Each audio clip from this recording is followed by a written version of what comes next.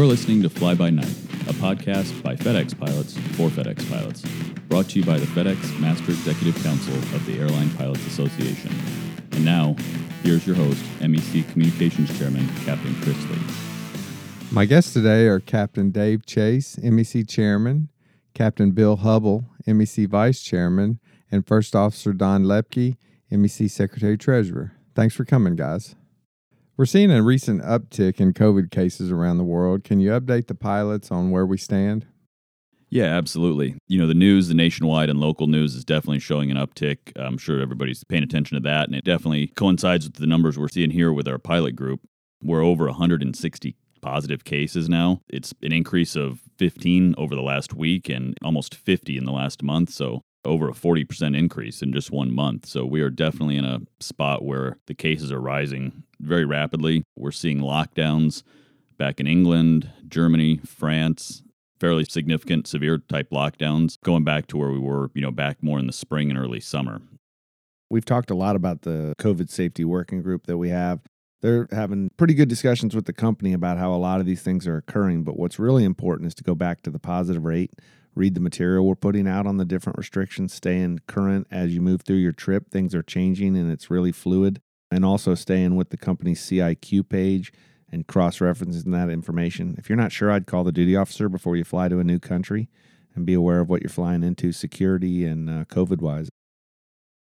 In regards to the company's CIQ page, how do we feel the company's doing communicating these issues to the pilots? I think it's an important resource, but I think there's a lot more information that could be shared. So I think they're doing okay, but not well enough. Every pilot who goes out on the road for the company deserves to have the most up-to-date information, to have the actual restrictions placed on them by the individual countries. It's fluid. We've said it before, it's a dynamic operating environment. I would read the positive rate and the latest information we're putting out and the company's CIQ page each and every time before I move to a new layover place. Yeah, we're not asking them to direct deal with the pilots. We just expect that the pilots have all the information they need to make the decisions they need when they're on the road as far as hotel isolations, planning for those so that you can plan exercise, whatever way that can occur in your room, or anything to keep your mental health where it needs to be while we're out flying around the world for the company. And things like food, right? I mean, guys are asking, well, if I'm stuck in the hotel, can I get out to the curb to get Uber Eats? And we're asking the company, where's that restriction? Let the guys see what the letter of the law is. Let them understand why the restriction's in place. They've assured us they're not doing more than they need to do, but that's not the same as providing that information to the pilots. So we continue to press for that, and we're going to do it. And Don brought up exercise. That's a prime example of something I feel like the company could do a lot more for. You can't go on the road 14 days out of every month for a lot of these international pilots, and the Hong Kong pilots can't leave any of their hotel layovers currently. And there's just got to be more done, more company resources need to be put forward to find guys opportunities to be able to get some outside time or to get some exercise time or both. And we've written some letters to the company, and it's time that they step up and take action. Our pilots are out working very, very hard at levels we've never seen before for months and months on end. This isn't a short-term problem.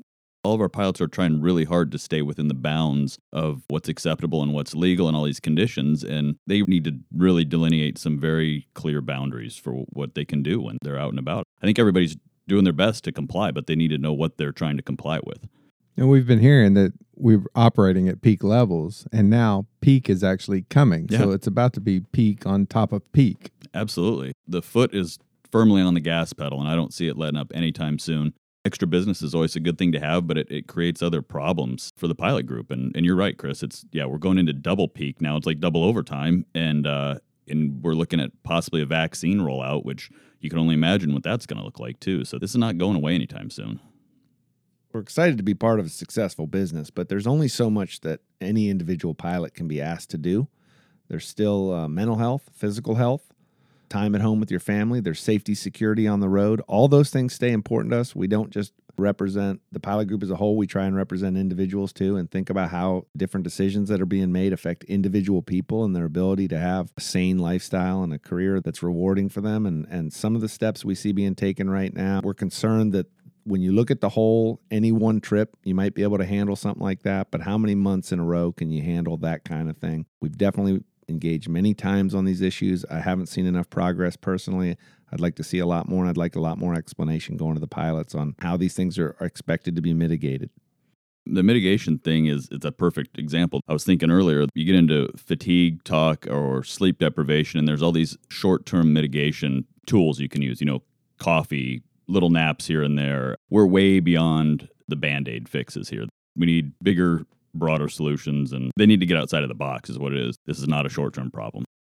We get a lot of questions about the Everbridge app and the notices that pilots receive essentially daily requesting us to fill out a form. Can you talk about that some, and are pilots required to fill out that form?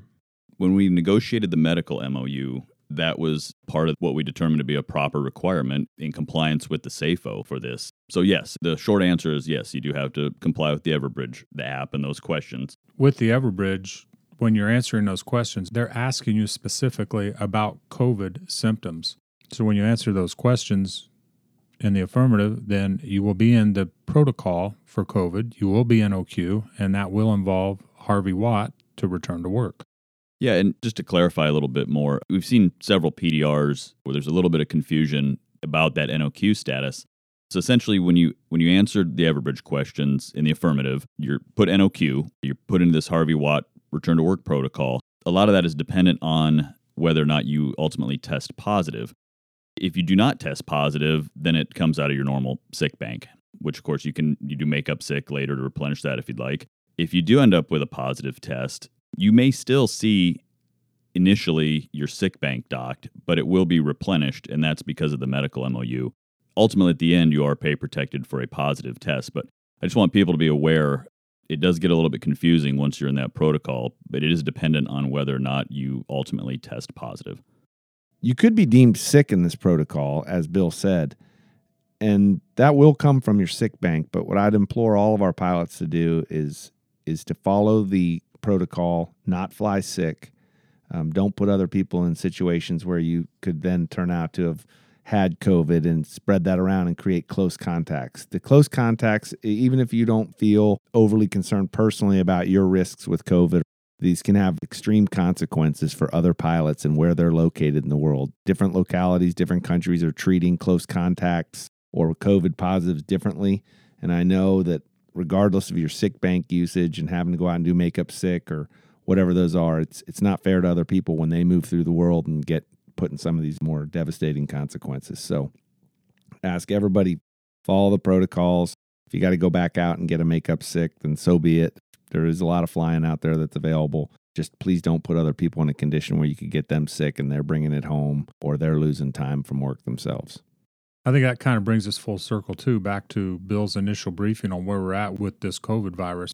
I think it's doubly important that we hold each other accountable for wearing your mask when you're in AOC, washing your hands frequently, doing the little things that really aren't that big of an inconvenience, but yet they could go a long ways toward hopefully getting our COVID numbers back down. And keep holding the company to those standards. We're seeing these crew buses full. Some of the hotels, we just had a PDR of 10 people in a crew van.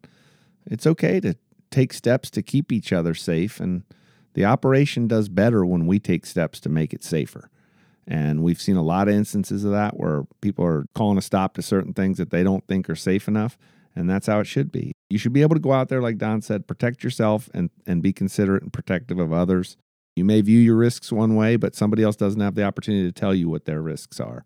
And we just need to be really cognizant of that for other people, that they're out on the road, trapped in hotels for 14 days. Maybe they do. Maybe they don't have all the medication they need to be on the road for that length of time, or other things that are going on with them physically that they need to take care of. So please be respectful.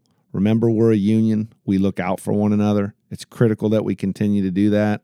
That's what unity means to me, that we take the concerns of everybody into our thought process there. So please keep it up. Look out for one another and take those steps that Don talked about. It's even more so important right now. I mean, in times past, nobody liked showing up to the plane and having somebody over there coughing and sneezing. And, that's always been a problem. But I've talked to multiple pilots this week that are really sick. They're not just positive. They are symptomatic. They're concerned. And like Dave said, you never know what's going on at another pilot's home. If they have immunocompromised people in their house, maybe they're cancer survivors. It goes way beyond our own individual circumstances. So I'll double down on what he said and just do your best to take care of yourself and each other. And if everyone does a little bit, every little bit counts, and the sooner we'll be out of this. We've been informed recently that in the December bid pack, Hong Kong layovers will start back up.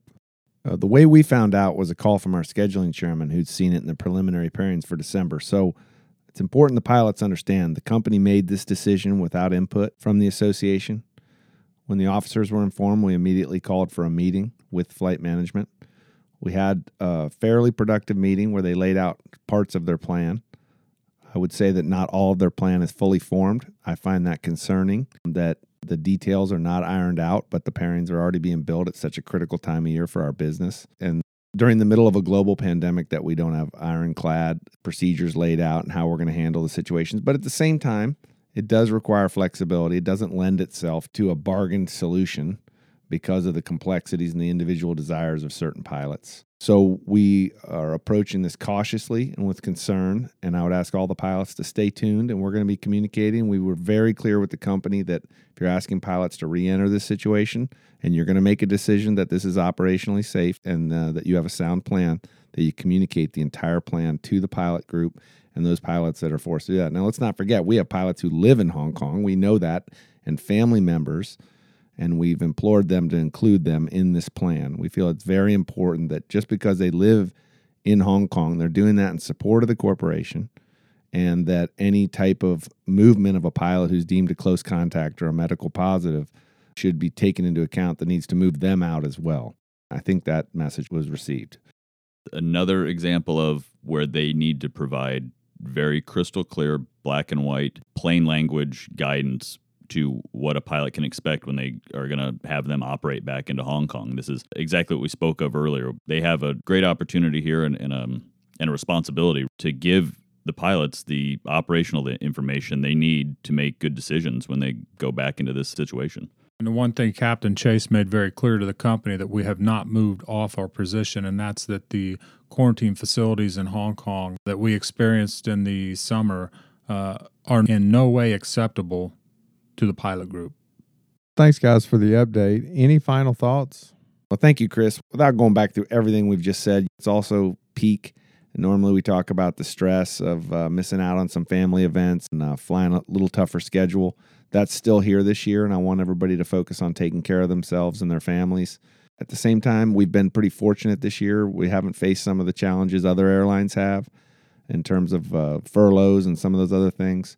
And I'd ask each and every FedEx pilot and their family to consider giving a donation to the FedEx Pilots Charitable Fund. So please look out for that in the positive rate or find a way to give back. And we appreciate everything that our crew members do every day and the support we receive.